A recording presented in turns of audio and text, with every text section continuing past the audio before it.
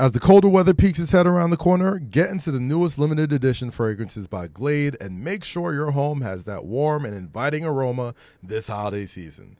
You could give your apartment or dorm the perfect vibe with twinkling pine and cedar or fall night long. How about setting the mood for your homecoming brunch with golden pumpkin spice or maybe even a little crisp cranberry champagne for the cooler months? Smell is the strongest sense tied to memory, and nothing makes a good vibe better than masterfully crafted fragrances by Glade. Glow up the holidays with Glade. Available at retailers nationwide. What's poppin', people? Welcome back to Say Less with your boy Kaz. Low key. What's goody? And no Rosie here, but we have a very capable and appropriate replacement. Just for today, good friend of mine. He also brought a special guest with him as well. So we ain't gonna waste no time. We're gonna jump right into it. First off, we are here with not just a good friend of ours, friend of the show, longtime incredible creative, but the director and writer of Story Ave, which is in theaters now, Aristotle Torres. Welcome, Aris. Bless. And of course, alongside him is the star of Story Ave, but not only that, he's been in such incredible flicks, which you can catch in theaters right now, on Netflix right now. You are so not invited to my bar mitzvah. You catch him in Carlito's Way. You can catch him in millions of movies that I'm probably forgetting at the moment because we're only specifically talking about this one. The legendary Luis Guzman is in the house. Yeah, what's going on, Luis? Yes. I'm good, my brother. How are you? Oh, man. It is an honor and a pleasure to have y'all both in here. A couple weeks back, got to go check out the premiere of Story Ave in Times Square. Was it in Times Square? No, Lincoln Center. Yeah. And an incredible film, written, directed by you. And it is at a time where films especially have been, such a hard thing to make right now. Not just with, it being your first film, but just the climate of films in general could only be described as a small miracle that this entire production really came about. I heard a lot of stories you told at the screening. I heard a lot of stories that you said about this first-time director as well. But Aris, I want to start with you, man. You wrote this film out. It was obviously a labor of love. Yep. And it's loosely based on your life. Talk to me about how long it took to actually write this script and just the story of it coming from your brain to paper to the film festival to the feature length. How did it all start when you first started putting pen to paper to this film? Bless. Thank you. It's been quite a journey. So I started by writing a short film. I made a short film version of this in 2018. And I really wanted to make it a play. I didn't think I could make a movie at that time. And it's just like a life goal of mine to make Broadway more accessible to inner city youth, but not only getting them in the building, but making sure they feel comfortable once they're in the building. And that's kind of where my heart was. And then through a higher power, Sundance found my short. And, if you're not familiar, Sundance started off as a school, as an institute, and then they developed the festival. Okay. But like Quentin Tarantino's their first student. Oh, wow. So we're talking about like Ryan Coogler, Tarantino, Ronaldo Marcus Green, Paul Thomas Anderson. Just some of the greatest filmmakers of modern generation all have come out of that school. So when they hit me up, they were like, we really like the short. Our labs have closed for the year, but if you can get us a draft in 2 weeks, we'll consider the script. And at the time, I was directing Starbucks, like real first commercial global campaign video-wise. Okay. It was the biggest job of my career. And I was like, there's no way I could write this script in 2 weeks, especially on top of this job. I'm sorry, but I have to respectfully decline the offer. But I'll work really hard to submit day one next year. Gotcha. And thankfully, testament to them, they believed in me and the story even more than I did. They were like, well, we'll fast track you to the final round, which will give you 5 weeks. But your first draft will be up against everyone else's fourth draft. So it's not likely it's going to get in. They get 18,000 submissions. They pick 8 films. Right. They're like, it's probably not going to get in, but if you want to take the challenge, here's the code. Okay. And I quit that Starbucks job and started writing Story Ave. So, that's kind of what got us to the place of me being like, let me try to even write a feature. And I had a co-writer, Bonsu Thompson, that we all know. Legendary Bonsu Thompson. We'll talk about him in a minute too, sure. definitely. we went to Sundance, and they really helped me usher and develop this small story into this bigger thing. Yeah. And it was through my relationship with them that they got me an agent at WME and a manager. And it took all these amazing, really talented, connected people in order to get this made, because I got 107 no's before I got the first yes. I could imagine, man. It's not easy, especially in this climate, making an independent film, especially for a first-time director. You mentioned your co-writer Bonsu Thompson, who I call a legend in his own right. You know what I mean? For sure. Double XL, Source Magazine, all some of the best, one of the greatest rap writers of all time. Bonsu Thompson helped you write this film, and you know, it takes place in the Bronx, the birthplace of hip hop, and you know, it's not necessarily a quote unquote hip hop film, but it has the spirit of it throughout the entire story. So, talk to me a little bit about you and Bonsu's relationship as far as being co-writers, creating this, and making sure that the film spoke to a specific audience when you were making it. Yeah, I mean, he, you know, my passion was just like storytelling, like structure. You know, so like we had such a great dynamic because, you know, he's really witty with like the lines, you know, and like, you know, I grew up an athlete, artist, nerd. So like I've never been in a gang, I've never robbed anyone, and not to say that he had done that, but he at least understood it a little bit more than I did in terms of the nuance. Okay. And you know, I'm an orphan, so like I don't really understand the dynamics between parents and mothers and sons. That's very foreign to me. So like Bonsu was so instrumental in helping me craft Kadir's mom and making sure that relationship felt authentic.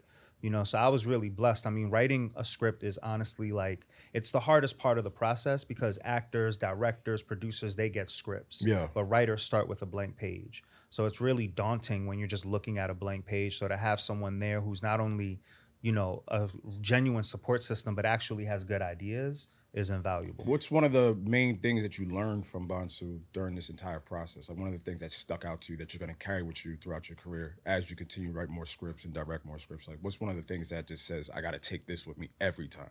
Sure. Yeah, that's a good question. You know, I think it was just like, you know, I think so much of my job is collaboration.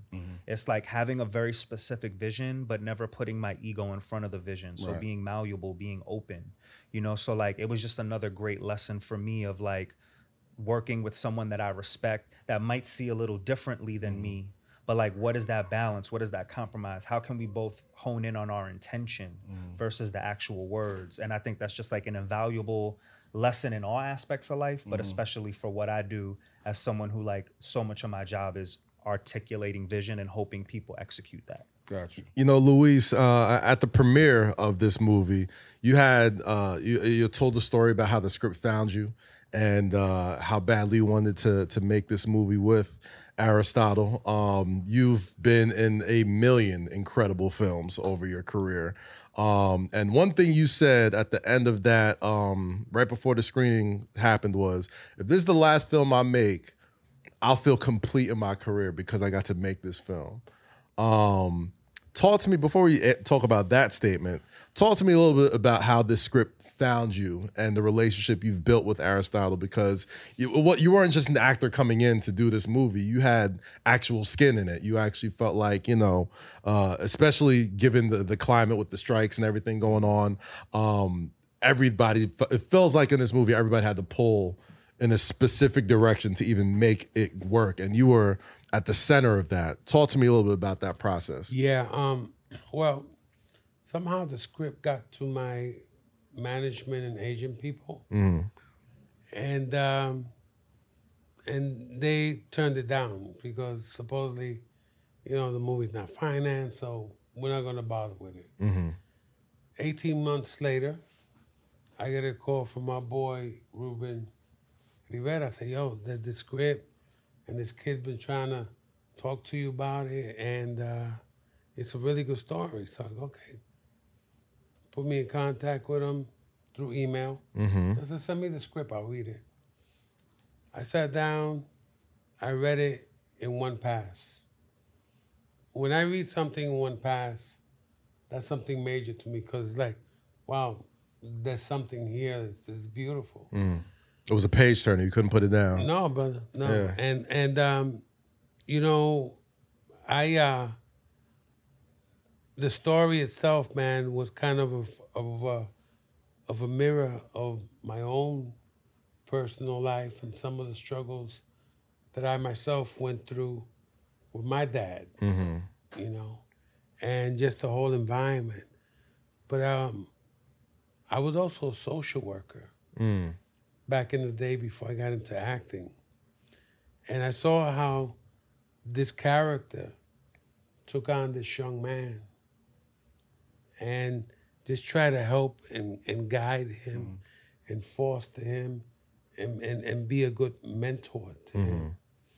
And so this script, this story had an incredible heart to it, you know, and it really affected me. And it was the kind of movie that I've always wanted to do. I said, wow, I got the opportunity to do something that's New York, something that's close to my heart, something that I understand, something that I grew up with, something that I lived, that I felt, that I tasted, that I breathed. And it was all right there in one package. So I called my people up and said, guess what? I found it. I'm doing this movie. And it was a little bit of a battle because, you know, we had the money, we didn't have the money, and it's like, whatever we got to do, let's make this movie. You know, let's make this movie. And, you know, we developed our relationship, and he told me what his vision of the movie was, and I love everything that he said.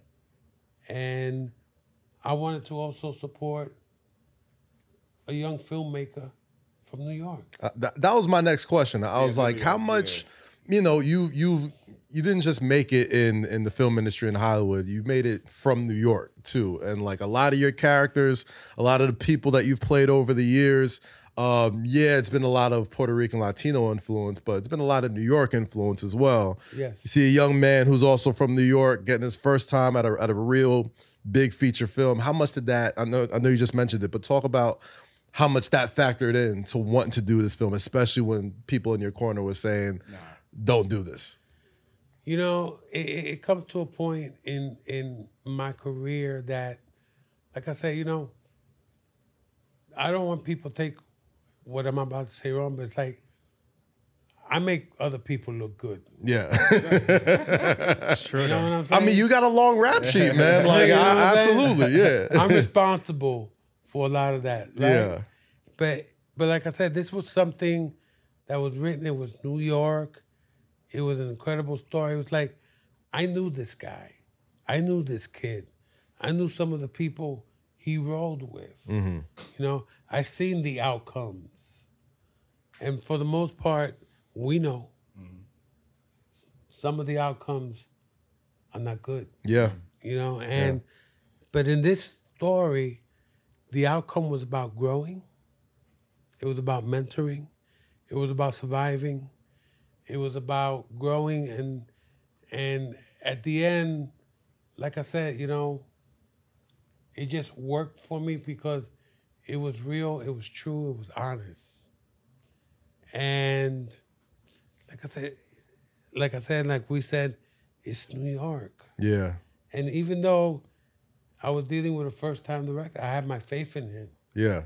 Because my faith came out of the words that they wrote and how they captured the story. Because, you know, sometimes you read something and, okay, you just read it. But in reading this story, all I was doing just visualizing it.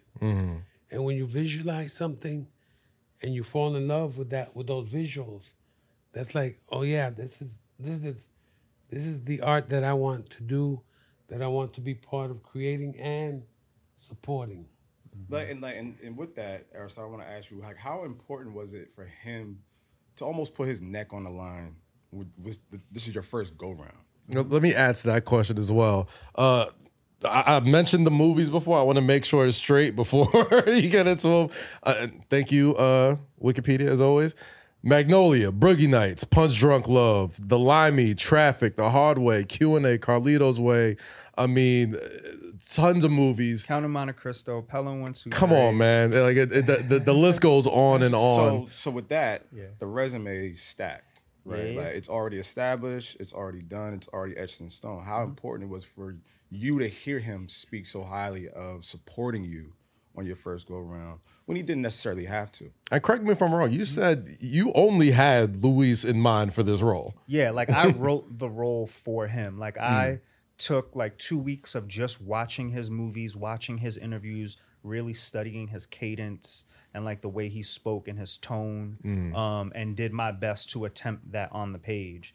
You know, in terms of like how important it was, I don't know if it was necessarily important, but it was definitely validating. And I think whenever you're an artist, if you're making good art, you're vulnerable.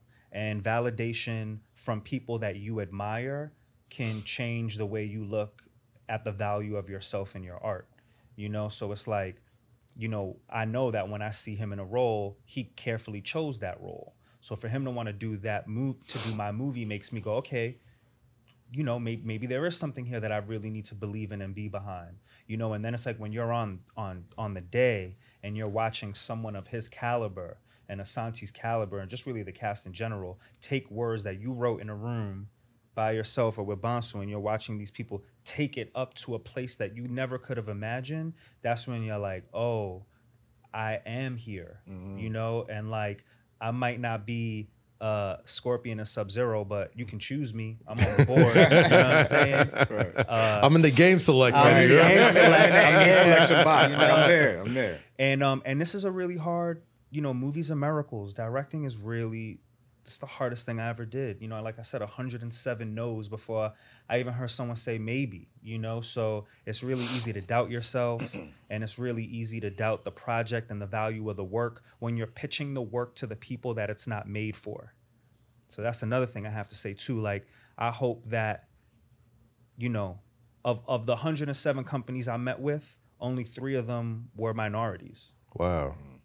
You know? Wow. And like, that's got to change too. Yeah, I was You know about what to say, mean? that's a big reason why a movie like this, as beautiful as it is, it shouldn't be this hard to make movies like this, right? Like, these are the type of reasons why you watch films. It captivates you, you know? I just want to say also, No, on go ahead. that note, one of our investors was a minority investor Nice. that believed in us. Shout him out. What's his name again? Martin Cabrera Okay. and Robert Aguilar from Cabrera Capital Nice. out of Chicago. Nice. Shout out to them. Definitely. They have supported us. Man, they did a screening for us at the Box Theater. In Chicago, And crazy. it's a 700-seat theater. 690 people showed up. Wow. And then the Q&A was supposed to be half hour. We were there for an hour and a half. It was And real. nobody left.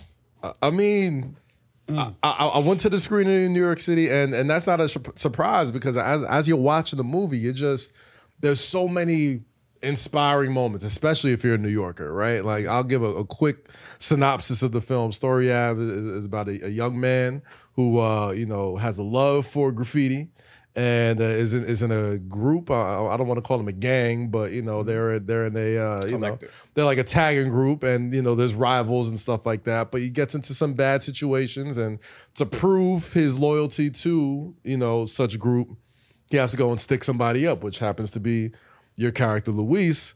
And as you meet, you see the sort of the relationship change in the sort of coming of age sort of way. And the reason why this is so inspiring is because I remember at the end of the film, somebody stood up, and I wish I remembered his name. I'm so sorry for not remembering your name, but he stood up and said, "I've never seen the Bronx shot this way." Right? Like, you watch it, and he just like, sometimes you watch the movie in the back of your head, and especially if it's a big budget movie, you're like, that's Chicago. Yeah. That's Philadelphia. Like that, you know what I mean? But this, the Bronx is such a culturally creative hub for the entire world, whether it's art, whether it's hip hop, whether it's graffiti, whether it's sports, anything. Like, the Bronx is such a hub for that. And the way y'all shot it was just beautiful, and beautiful in its crudeness too, right? Like, it wasn't squeaky clean, but the way it was shot, you could see like the sort of rose growing in concrete in almost every single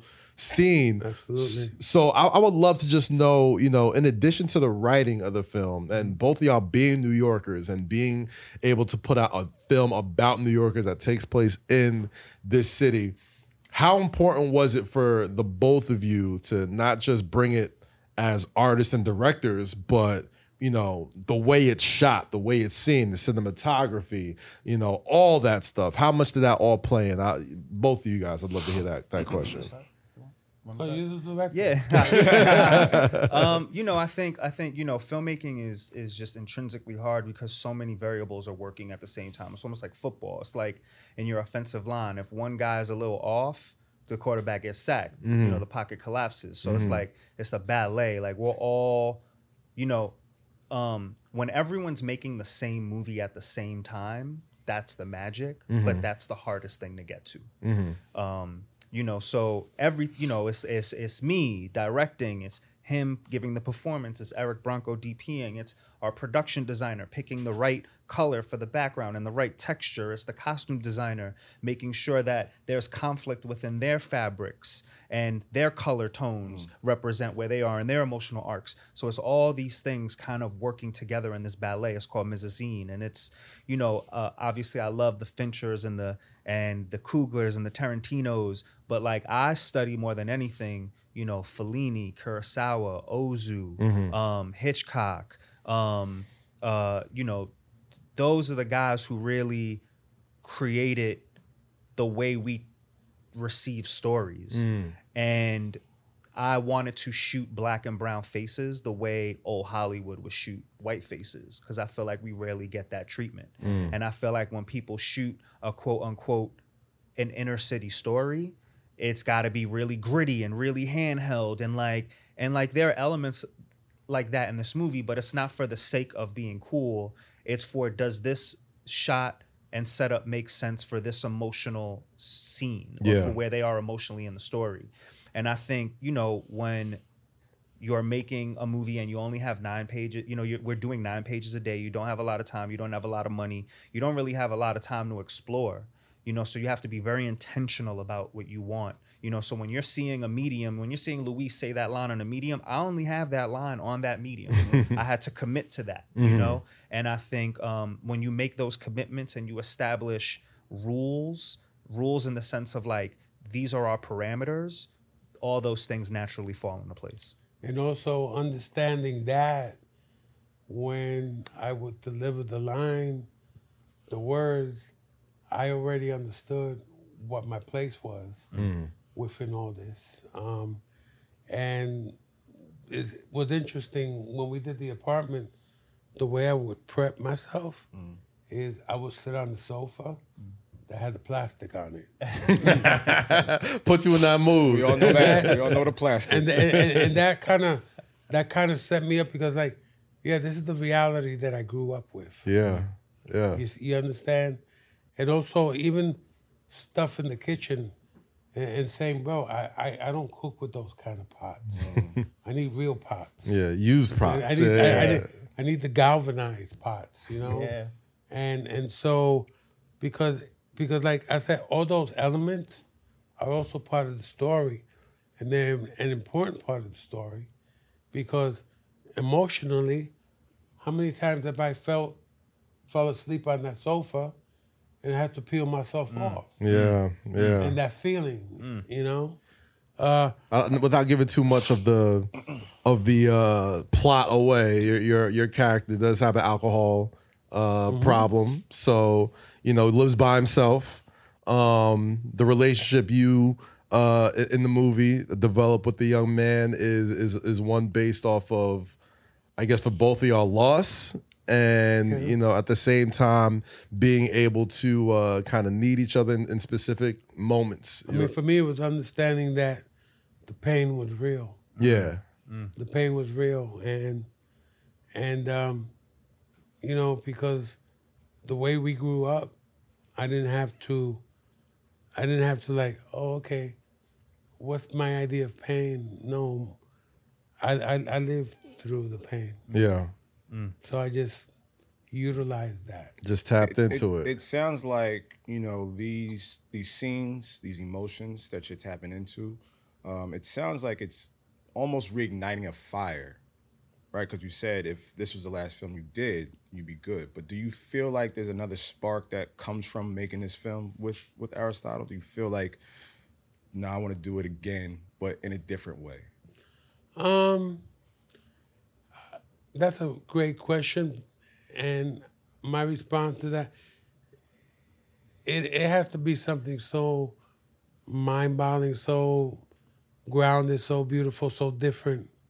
You know, that would be the challenge that material will have to present me. Okay.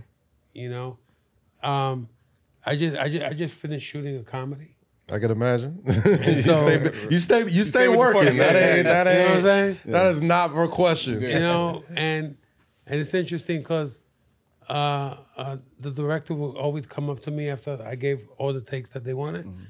He said, "Okay, this one's for fun," and it got to the point that I would say, Run that. you know, Run that. It's like, you know what's more fun than that? you know, This. you know, but like I said, listen, I'm in a place right now that I'm so blessed with some of the material that I get. Everything is different. I would never compare his material Right. to anything else that's coming my way. Because again, emotionally, comedically, everything's different. Right.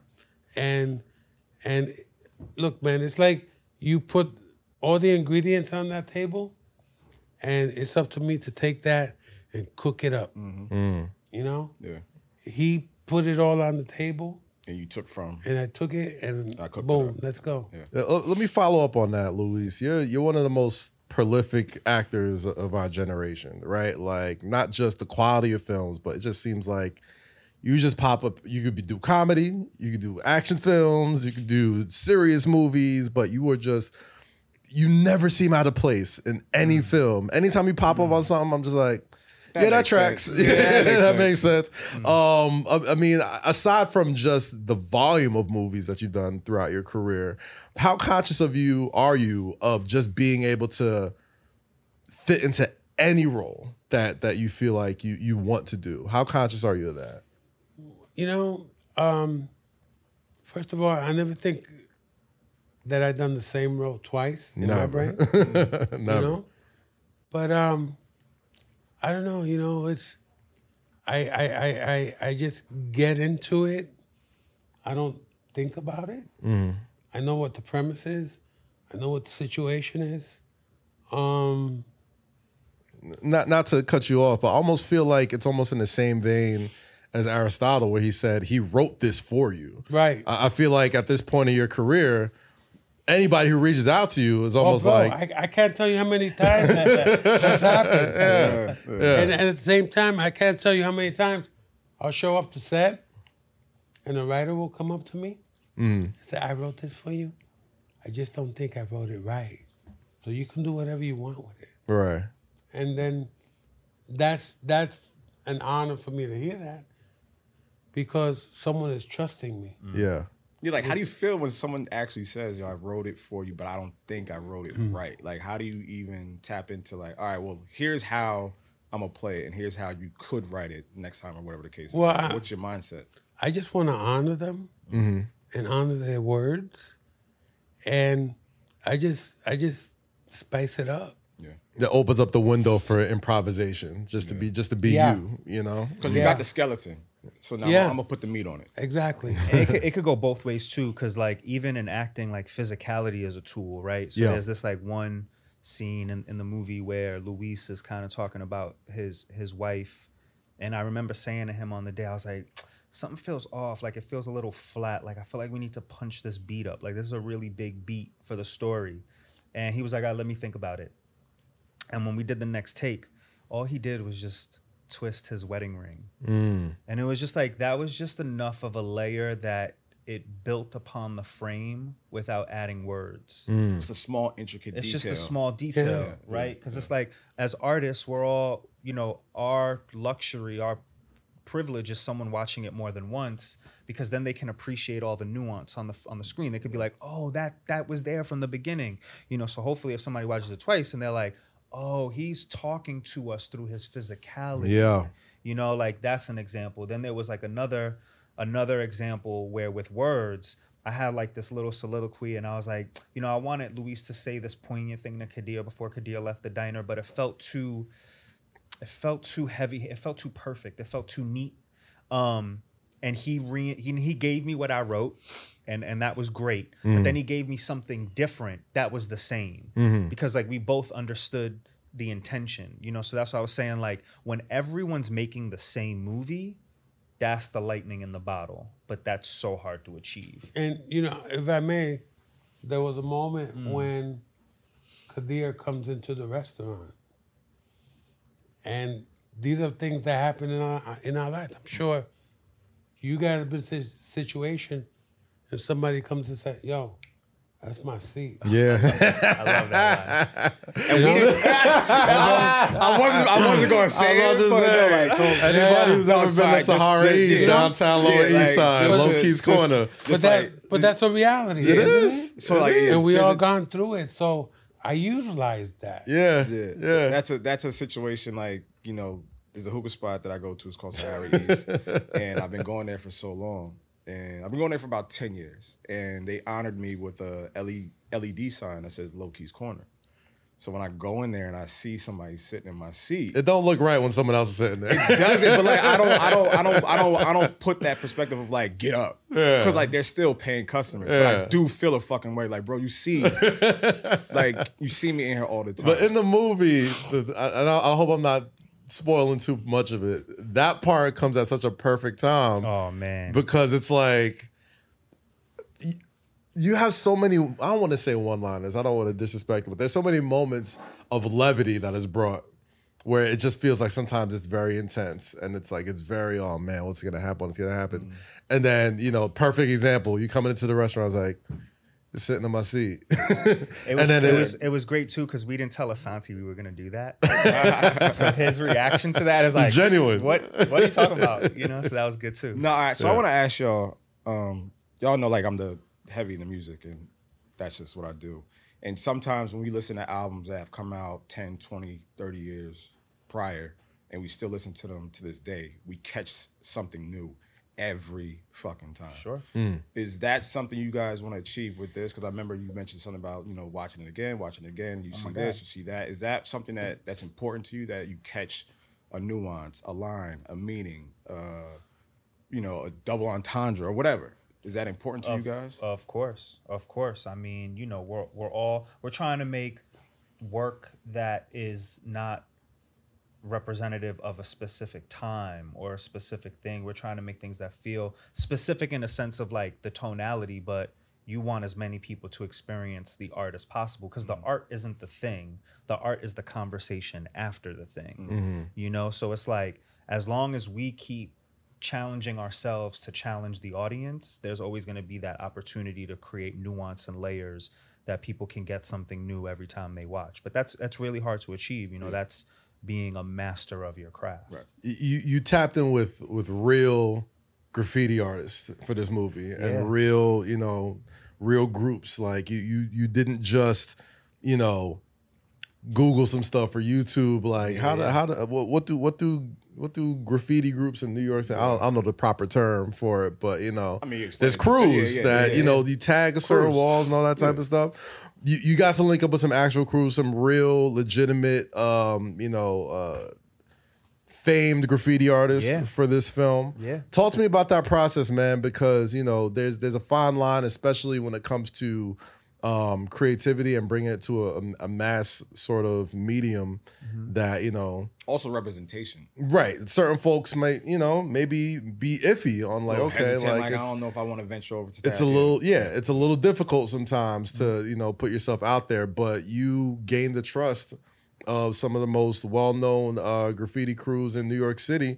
How was it like working with them on this film, and what did they do specifically to help make sure the authenticity of tagging crews around New York City, and specifically in the Bronx, was, you know, properly shown in this movie? Yeah, you know, I think it's similar to the Bronx. You know, it's similar to Black and Brown Faces. Just respect and admiration. You know, graffiti culture is a global phenomenon, It is a subculture with its own rules and its own slang and terms. And, you know, at least for me, it's probably one of the last pure real art forms that's like not, you know, guided by capitalism or corporate agenda. Like, these kids are risking their life, they're risking their freedom in order to just express themselves. And I find, you know, especially in this day of instant gratification, like, so many artists forget that, like, being famous when you're alive as an artist is a fairly new thing. It's a new That's thing, really Andy yeah. Warhol kind of started. I mean, obviously there's the Michelangelos, there's the Gaudis and the Da Vincis, but like, those guys were commissioned by churches. I'm talking about, like, if you were just like an artist making really dope stuff in your room, you weren't expecting to be like popping. So I have so much respect for this culture in this world where fame for the art is the goal, but not for themselves. Like, they hide their faces. Like, I find that to be so interesting in this modern day of instant gratification and branding. Everyone's branding themselves. So, you know, I was really lucky. I got to interview over 25 graph artists and just listen to them tell their stories of why they risk their freedom, you know, why they put their life on the line to throw up a tag. You know, how do they feel about people perceiving their artistic expression as solely vandalism and criminal activity? You know, so getting to understand them not only helped me convey the graffiti in a more authentic way, but it helped me make a better story because I valued authenticity even more so. You know, and our movie is unapologetically authentic. And you probably gained a new level of respect for what they do with their craft, for their city, their borough, their crew. Absolutely. Yeah, so you probably look at them in a different lens right now. Absolutely. And I hope that if you see, or when you see this movie, you walk out of the theater and you see a tag and you go, oh, that's why those 3 little letters are in the corner. That would be really cool. You know, we spoke about the independent spirit of this film and everything that you guys sort of went through to kind of make it, without even mentioning the strikes, without mentioning anything like that, COVID, all these incredible things that are sort of out of our control that help contributed these to hurdles, creatively. So just talk to me a little bit about that, man. I mean, I know you started shooting the film a while ago, but pre-COVID, but talk to me how that affected the film. Talk to me about how, you know, the strikes ended up affecting some of how the film was made and promoted. I think, you know, now that the writers, SGA, I think they came to WGA writers met an agreement, whatever.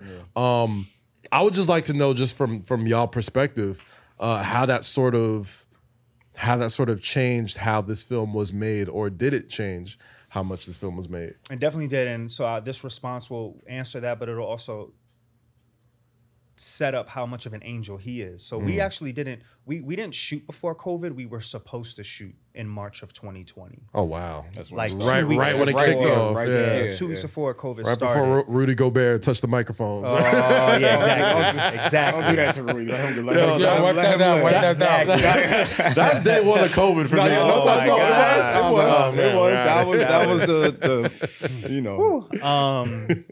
But yeah, so you know, when COVID happened, we lost half of our financing. So my whole theory through this whole thing has been, they can't beat us. That has been my slogan, because we've had to overcome anything that you could imagine as an obstacle. We had to overcome it and then some. Like, it was just like every step gets continuously harder. So when COVID happened, we lost one of our financiers, which was $1 million, just gone overnight. Damn. And you know, once COVID ended and people were like, oh, we're starting to shoot again, we didn't have the money to get greenlit. And Louis, to the credit of him and his son Sami, found Cabrera Capital and found this money, you know? So that changed everything, because I think in order to make a movie, movies are miracles. You have to make it. You can't want to make it. And I think getting so much rejection, overcoming so many obstacles, by the time I made it to day one of being on set, I not only knew I was meant to be there, that was my purpose, but I knew that we were prepared for war. because we just overcame so much You bullshit. just went through war. Yeah. Like literally, financially and creatively. So as you go through the ups and downs, you lose the money, you find the money, COVID happens, all this other stuff. Now we're here and you know, you're trying to promote the movie. You're trying to do the things to get people to see it, make all this money back. Strike happens. Yeah. Literally. How does that sort of what goes through both of your minds as this is happening? You know, it's like, so it's not that we have to backtrack. We just have to re-strategize it. You know, it's like, okay, we're not going to go this way, but we're going to go this way to get that way, if that makes sense. And, you know, we got the blessings from my union to say, go ahead and promote your film. That's what's up. No disrespect to my union, but I was going to promote this movie anyway. I knew that was coming. I was going to do it regardless. because again, you know, this is the little film that could. This is the mentality that my brother just said. They can't beat us. Yeah. You know, this is the story that so many people relate to on so many different levels. The art of the movie, the family structure of the movie, The struggle. the death, the coming to terms, the growth. And I said, you know what? I'm promoting this because there's people in the world that this movie is going to affect in the best way. Yeah. Speak directly to them. Yes. Yeah. Yeah. I'm one of those people, man. As soon as I was done, I literally text him. I text Bonsu. I was like, I'm inspired after watching it. Yeah. I've never made a movie in my life. I'm like, these are guys I've known for Years. a minimum of 10 years each. Yeah. And they just made one of the most beautiful films I've ever seen. I'm a New Yorker. It's probably going to hit differently for New Yorkers that watch it. But the eye's going to open for someone outside the city, outside the state, to Yup. understand what the Bronx is, positive, negative, whatever the case is. And people are going to be able to relate to that struggle in their own way, in their own cadence. Yeah, like I almost feel like as I was watching it, you know, I try to keep up with the young folks. I watch TikTok videos on what Gen Zers think New York is, and you know, there's all those stereotypes of the Tims and the Yo Sun B's and all that type of stuff. Chop Of course, cheese and all that all stuff. that shit, I love the Ninja Turtles stuff. Like I thought that was cute. I thought that was great. But you know, you're an OG New Yorker, Luis, man. Like you've seen the city go through so much over the past several years, man. And you know, I just, for somebody who's, I don't want to say you've had a bird eye view of New York City, but you've lived a life that a lot of New Yorkers won't ever really live, man. Like you've been everywhere, and you've got to see. I used to hang out with that guy that was on your shirt. This guy right here, exactly. in the day. Talk. I think. Okay. This was God telling me to wear this shirt, man. Talk to me about this, man. You know, and you know, we knew Basquiat before anybody knew Basquiat. When did you meet him? What was that experience? Well, Like? it was under really sad circumstances. You know, because we used to hang out we used to have a spot on 6th Street and Avenue B. And but it was also the drug spot. You know? Yeah. And so he would come and say, yo, you guys got an extra $1 too? Was you But we didn't know who he was. okay? I mean, I wasn't dealing. Oh, because I was all gonna ask. Was you I was never into that. I was a community activist. right? It just so happened that the drug dealers share the same spot that we. Well, used to you operate got to at. activate somewhere. That's probably the places. You know, that you need to be at. and so he was like one of the first guys, him and Al Diaz and stuff. You know, because they used to run together. You know, but we had no clue who he was. I mean, is it a trip though to kind of like, even though you didn't know who he was at that time, you know, as the years go on As and it you kind of progresses, see, like, I knew him. you see the influence that yeah. he's had on not just New York City but just culture in general. Yeah, I mean, listen, I see that influence on that mural that we see at the end in the movie. Yep. You know, that's part of that influence. You know, And I'm just gonna go back a minute because it's like, even though it's a Bronx story, this story could happen in Austin, Texas, Chicago, Detroit, San Jose, California, you know, North Hollywood, Miami, Dade County. you know, Yeah. because all those places also have artists Yeah. that are doing the same thing, you know, and this story pretty much brings it all together for them, and it capitulates the struggle, the beauty, the end result of what is the art. You know, because it's like, I saw a video, somebody sent me a video, and somebody in the beautiful art, but they had this huge studio. And so the streets is really what becomes the canvas for all these young That's their studio. people. That's their studio. Yeah. Yeah. You know, so somebody paints something and then somebody tags it when they shouldn't, then that's like It's fighting crossing the words, line. man. You know what I'm saying? Yeah. And so, like I say, in our film, we really see that the culture of the art, of the street art, of really what it is and what it means to people. I was in Bogota, Colombia, doing a show that you guys know. I'm gonna say it, Narcos. And Shout out Netflix.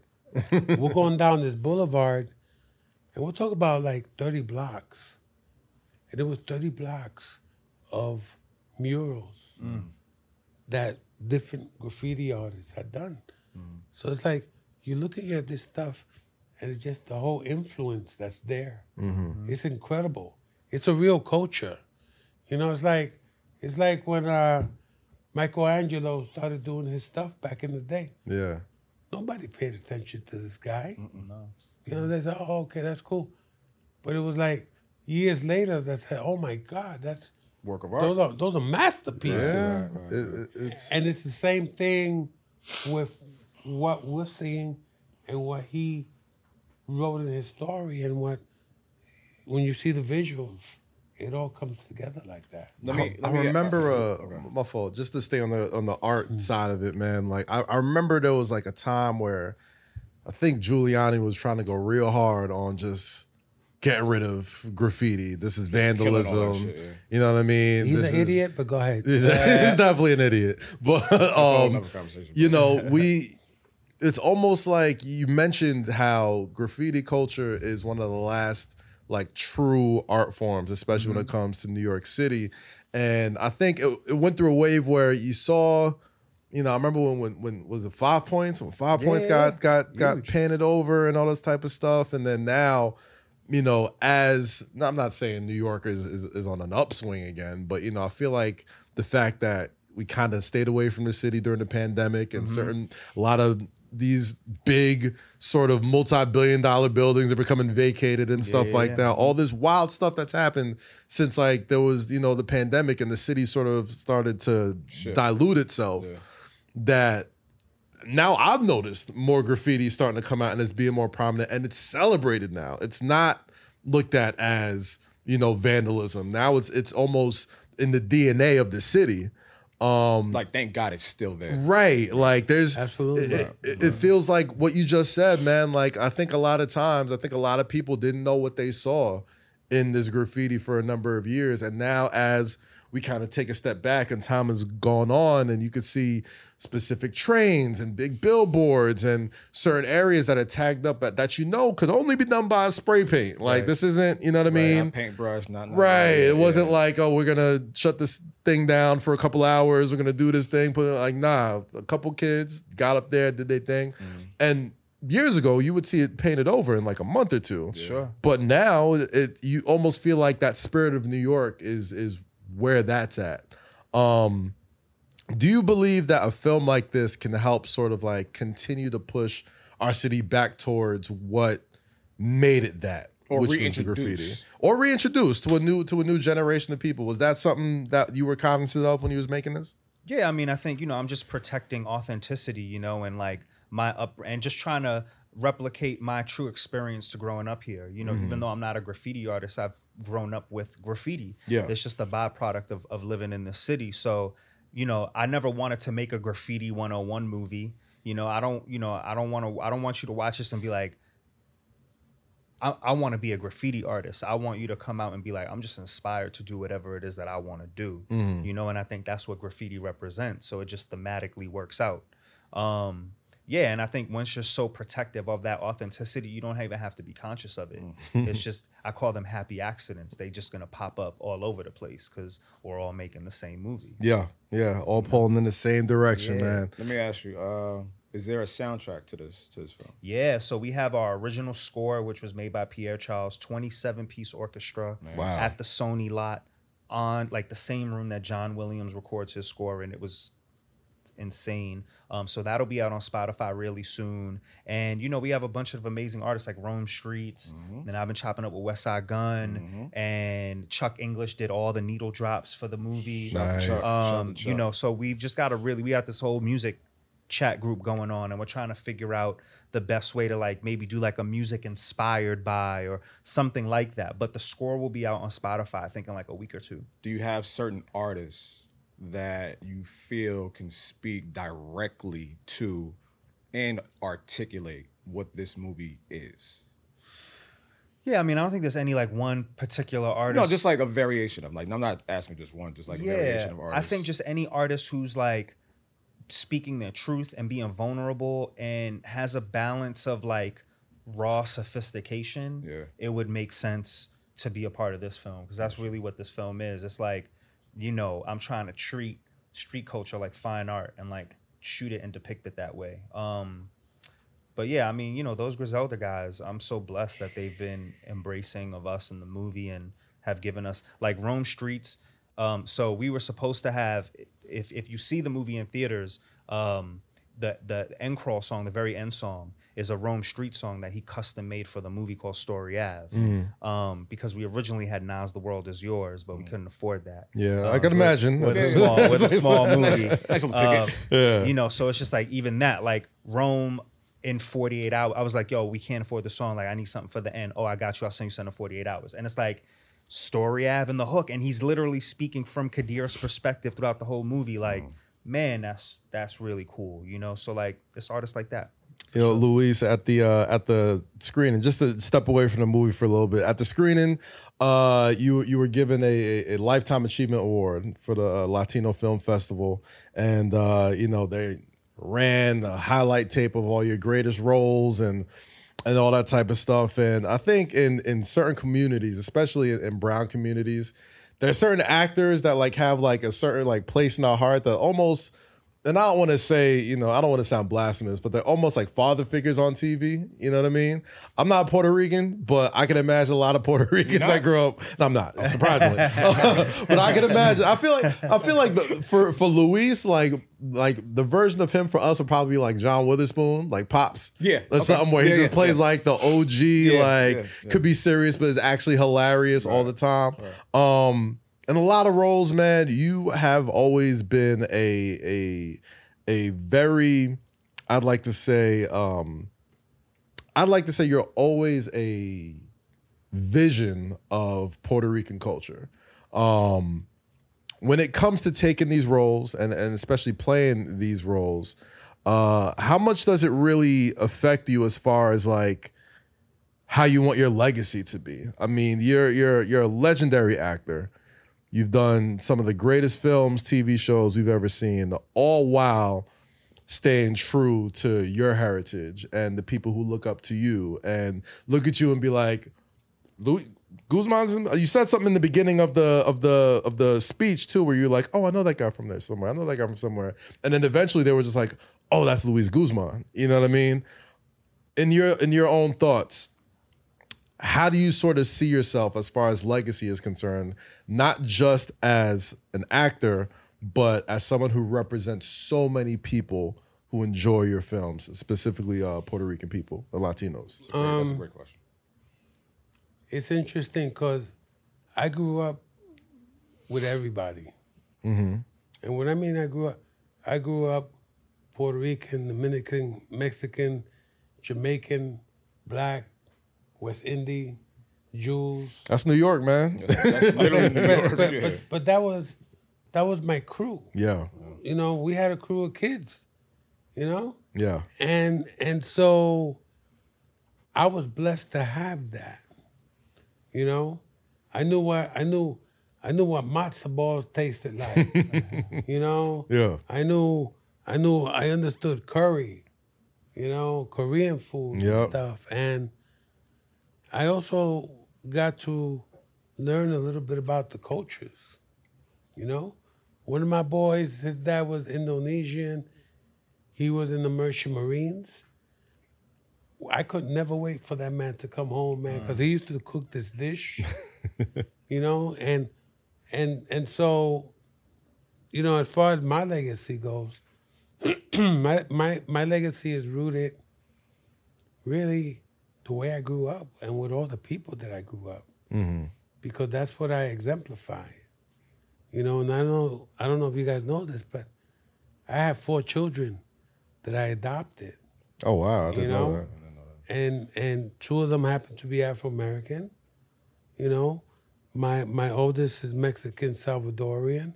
I have a Puerto Rican daughter, biological. I have another daughter who is Afro-American and Jewish, and so it's like, understand, I don't see color.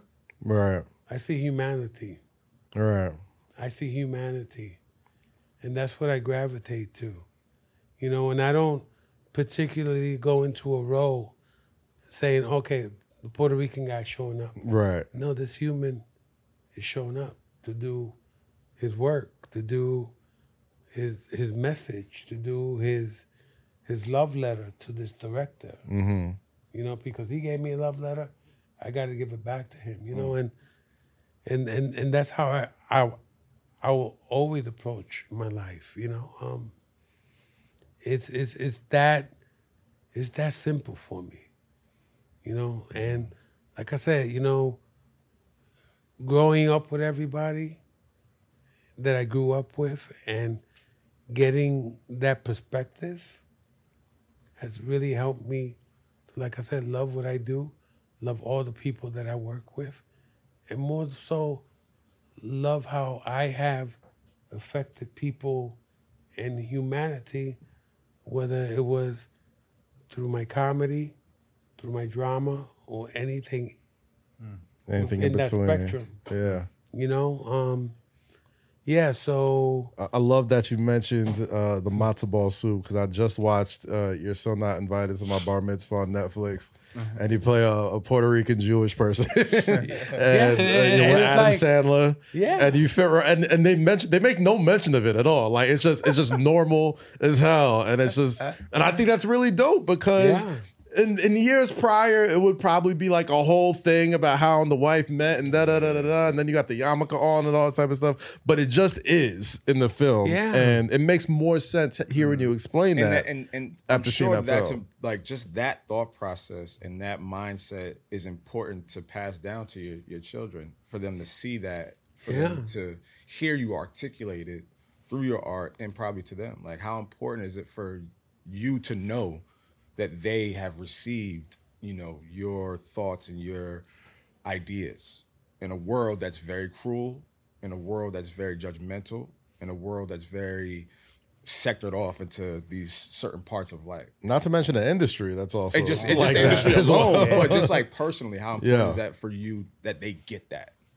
I'm sorry? That they, like your kids, your adopted children, that they get the ideas of what you just spoke about just being a human, that you not seeing color, growing up around different people and accepting their flaws and their faults and their positives. Like, how important is it for you that they understand that? Well, I think that they're still growing and that they're still learning, and they get it. You guys don't know this, but I raised my kids in Vermont. Okay. And Vermont is the whitest state in the Union. Nice. But I was privileged enough, fortunate enough, to always have them traveling with me. Listen, on Thanksgiving Day, I had them with me, and we were like in Hawaii doing a movie. Thanksgiving Day, we went, all of us, to a homeless shelter. and we prepped meals. And it wasn't about that they were homeless people. They were people that were in pain, that were in need, and we were doing a good deed. Because that's what we do as a family. We take care of others. You know, I can't tell you how many times we would drive around with leftovers, and the leftovers weren't going to make it home. We knew that. Yeah. We were looking for someone that was like, oh, the homeless person. They need that. And my children would get out and say, we like to give you this meal. They did that, you know? Yeah. And I was always proud of that because that's how my mom raised me, Yeah. you know? And also being the social worker that I was, you know? I'm working with Black and Latino young people who were like third, fourth generation welfare recipients.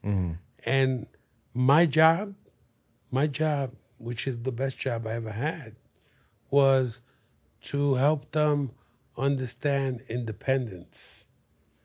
To say, you're not going to be the next generation. I'm going to provide you with the tools so you could go out into the world, so you can gain your independence.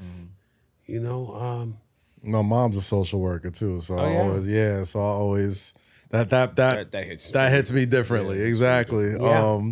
You know, and in this movie, you know, you mentioned obviously why it was drawn to you, and I think after we've spoken about it, you can kind of see why. I think a lot of it you draw from real life. A lot of the movie you obviously draw from real life as well. But you know, throughout the movie, you know, they keep asking you like, why are you doing this? Why are you going out of your way to help this kid? And why are you risking all this just to, you know, make sure this kid that you just met off the train is okay? And I think after hearing this conversation and talking, you know, people will really see like, you know, it's not just a role you playing. Like a lot of that is you know, like you said, I know these guys. Like I know these kids. I know, you know, I've worked with them. I've seen them. I am them.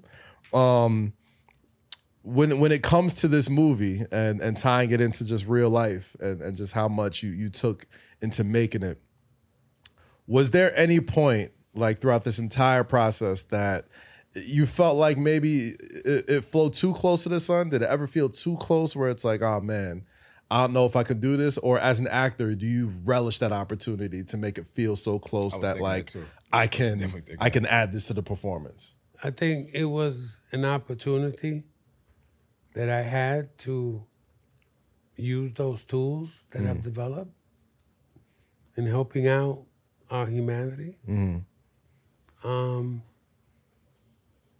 But like you've been saying, because I don't want to give too much of the story away. Yeah. But as far as the character that I played and understanding his pain, his loss, and what he was hoping to gain in this young man, that just kind of brought it all together for me because I've lost, I've gained in my life. And like I said, this script allowed me the opportunity to do something that gave me a sense of resolve. Not only as an actor, but as a human being. You know, I don't want to keep y'all too long, but I really want to ask this question, and this is for both of y'all. You know, you finish, everything's wrapped up, you got these screenings. Describe the first time you guys saw the movie in full and it ends. What's your instant emotion or reaction? Mentally, physically, spiritually, like just for the both of y'all. You go first. I think it really hit me. It hit me more when I watched it 2 weeks ago at the Latino Film Festival, because when I first saw it, you know, it's like you're seeing it for the first time. Right. So you're just processing somewhat, you know. Yeah. But and then Chicago was great, but when I saw it 2 weeks ago, I finally got not only watching it in my own hometown, but watching it, and it really sunk in. It really, really sunk into me. Like, wow, this is beautiful. This is real. It's a masterpiece. It affected me. It affected me, you know, because it's like I had an opportunity to try to help someone. To try to help me through my pain. You know, and when I see that, it's like, it really resonates with me. And I felt it resonated with the audience, because people came out affected by this movie. Yeah. People didn't come out and say, hey man, it was great, thank you man, do another one. No, people wanted to conversate about it, to talk about it. Yo, dude, this scene affected me this way. So like I said, I know we have something really special. Aristotle, same question. Yeah, I mean, you know, I'm the director, so I'm just like, okay, we need to fix. Don't be biased. 75. You're one of those people that's like immediately. do this Every single time. Like Friday night was our opening night, and there was a problem with the sound, and I was like, that needs to be fixed. You know? So yeah, I mean, I you know, I've seen this movie, no exaggeration, well over 100 times. You know, in full. So it's a different experience for me because I'm numb to it all at that point. Like, honestly, the gold for a filmmaker at any level of their career is perspective, because you're so entrenched in the work that it's hard to look at it from a person who is not familiar with the work. So just honestly speaking, I just started having non-hate watches like 3 watches ago, where like I can actually just watch it and watch it as someone who randomly found this. That's what I was about to say. Like, explain You know the non-hate watch to the uninformed. Yeah, non-hate watch is just like, I'm just like, oh man, I should have did it like that. Yeah. Oh man, we should have picked that. I should have cut there. Oh, you know, I'm just thinking about, you know, because you never really finish a movie. You abandon it. Wow. It's just the nature of the beast. You never have enough time.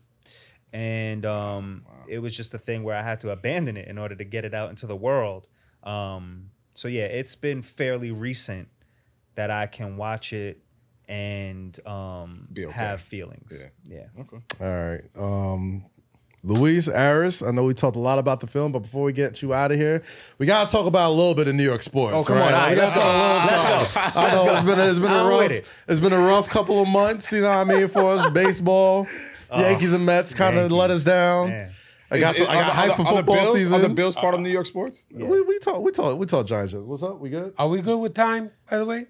We're 11:46 right now. 5 minutes? Perfect. 5 minutes is all we need. Let's get to it. Giants and Jets, you know what I mean? Giants, all right. Giants are 1-2. We got a Monday night game tomorrow. We all right. But, you know, basketball season's right around the corner. You know what I mean? We see you at the Garden always, catching the Knicks.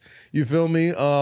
Lots of trades happening around the Eastern Conference. Yeah. I just want to talk Knicks with your partner. Let's talk about our boys, bro. What are we looking like this year? You like Jalen Brunson, you like Julius, RJ. Listen, I love our whole team. Yeah. I think that they've done a really good job of putting pieces together. Mm-hmm. You know, I'm glad that, you know, nobody's hitting a panic button. Yes. Yep. And which is what they've done a lot in the past. Well, yeah, I mean, listen, we could have had Donovan Mitchell in a draft. He had a heart attack over that. Like, It'll come back around. We could have Tyrese Halliburton. We could have gotten the guy MVP from Denver. Oh my gosh, Jokic. Jokic? Yeah. Oh, yeah. He went in the second round. Could have got Jokic. He went in the second. And so Jamal Murray, a lot of guys, a lot of almost passed up on a lot of years. But Grant, you know, but like I said, I think we done this particular brain trust. Yeah. has done a really better job of really just putting a good team together, a good young team, an athletic team, you know. And listen, Julius Randle is a beast. I love Julius, yo. Julius is overhated in this city. He's a beast. He's overhated in this city. I love me some Julius. Because people don't know basketball. Nah. Those overhated do not understand, you know? 25 and 10 don't grow on trees, people. No, yeah. And it's like, you know, Barrett, he's gonna be fine. Like what I saw from him in the playing for Canada. Yeah. This year. It looked good. You know, Bronson is great. You know, it's just understanding it's a team sport. You know, one guy does not carry a team. Yeah, for sure. You know, they could. We've seen it happen. You're not gonna get the result. I enjoy this Knicks era better because of exactly that. Like they didn't put all their pieces together to get one superstar. And now we're all just like, come on, Melo, lead us. Come on, Amari, lead us. You know what I mean? I'm like, sorry that they did that a few years ago. I love him. I love Melo. You know what I mean? No, I mean, but the chemistry just wasn't right. This feels like, and we'll wrap this up right after this. This Knicks team feels like maybe they're not a championship team, but for the longest, especially in the past 15 years, I've just been like, can you just put out a team that I can enjoy watching every night? Oh, yeah. And they do. They play hard every single night. They're in the playoffs every year now. That's why I ride with Tibbs. I like Tibbs, That's why man. I ride with Tibbs. He's old school, but I like that. But listen, you know, we're going to play hard every night. We're going to get rebounds. We're going to play defense. We're going to make a pass. Like That's what scares a lot of stars away, though. And here's from the the other Knicks. thing. Even though they lost to Miami in the playoffs, they lost one game by 5 points. Yeah. They weren't blowouts. Yeah, so I mean, And Julius we're was there. We're there. Right there, man. I'm just saying, y'all just got to worry about Milwaukee now. I mean, Milwaukee was already. That's why I'm not tripping. Milwaukee was already good. Yeah, they just Milwaukee got was already another star I'm just player. saying, It's like, but all right, now, they're but still like, here. I'm You just still saying, got to but- beat them. But now. in any case, man, Story Ave out in theaters right now. Aristotle Torres, Luis Guzman. Thank you so much Thank you for Thank coming you, to my Say brother. Less, man. God It bless. really means a lot. We've been meaning to do this for a while, and it means everything, man. Please, if you get a chance, go check out the movie. It is incredible. Another friend of the show, Melvin Gregg, in the movie as well. Go check it out. Shout out to Bonsu as well. Shout out Bonsu Thompson, one of the co-writers. It's an amazing, amazing film, especially if you're a New Yorker. Just support good art, bro. Like it's been a crazy couple of months. There's AIs coming in, taking all this other. Support real artists. Support real creatives. Put your money where your mouth is, man. Real spill, bro. Appreciate y'all for coming through. Appreciate y'all. Lo, you got anything to say before we wrap up? I'm going to Atlanta. I don't know if that's important. Me and my girlfriend. What, you been traded? I'm about to say, you want to We're just going on vacation for a couple of days. Just going out the city. That's Enjoy it. it, bro. that's all Enjoy good, it, bro. that's all Luis, good. Aristotle, any last words Thank before we you. wrap Thank you, up? my Nah, thank you, brother. Yeah, you know, Story Ave, like Kat said, Story Ave in theaters now. Listen, we are the underdogs, so we need all the support we could get. Let's show all those people who said black and brown faces can't make money at the movies That's that they're right. wrong. You know, yeah, come show love. Yeah, and like I said, show us the love because we love doing this project. This project is for you. This is our love letter to the world. Yeah, and it's a beautiful love letter that is. That's a wrap for today's episode. My name is Kazim. Find me with it like we always do at this time. Go ahead. Stay free. We miss you. Stay safe. We miss y'all. And always say less. We're We catch back. y'all next time, people. Appreciate y'all. Peace. That was great.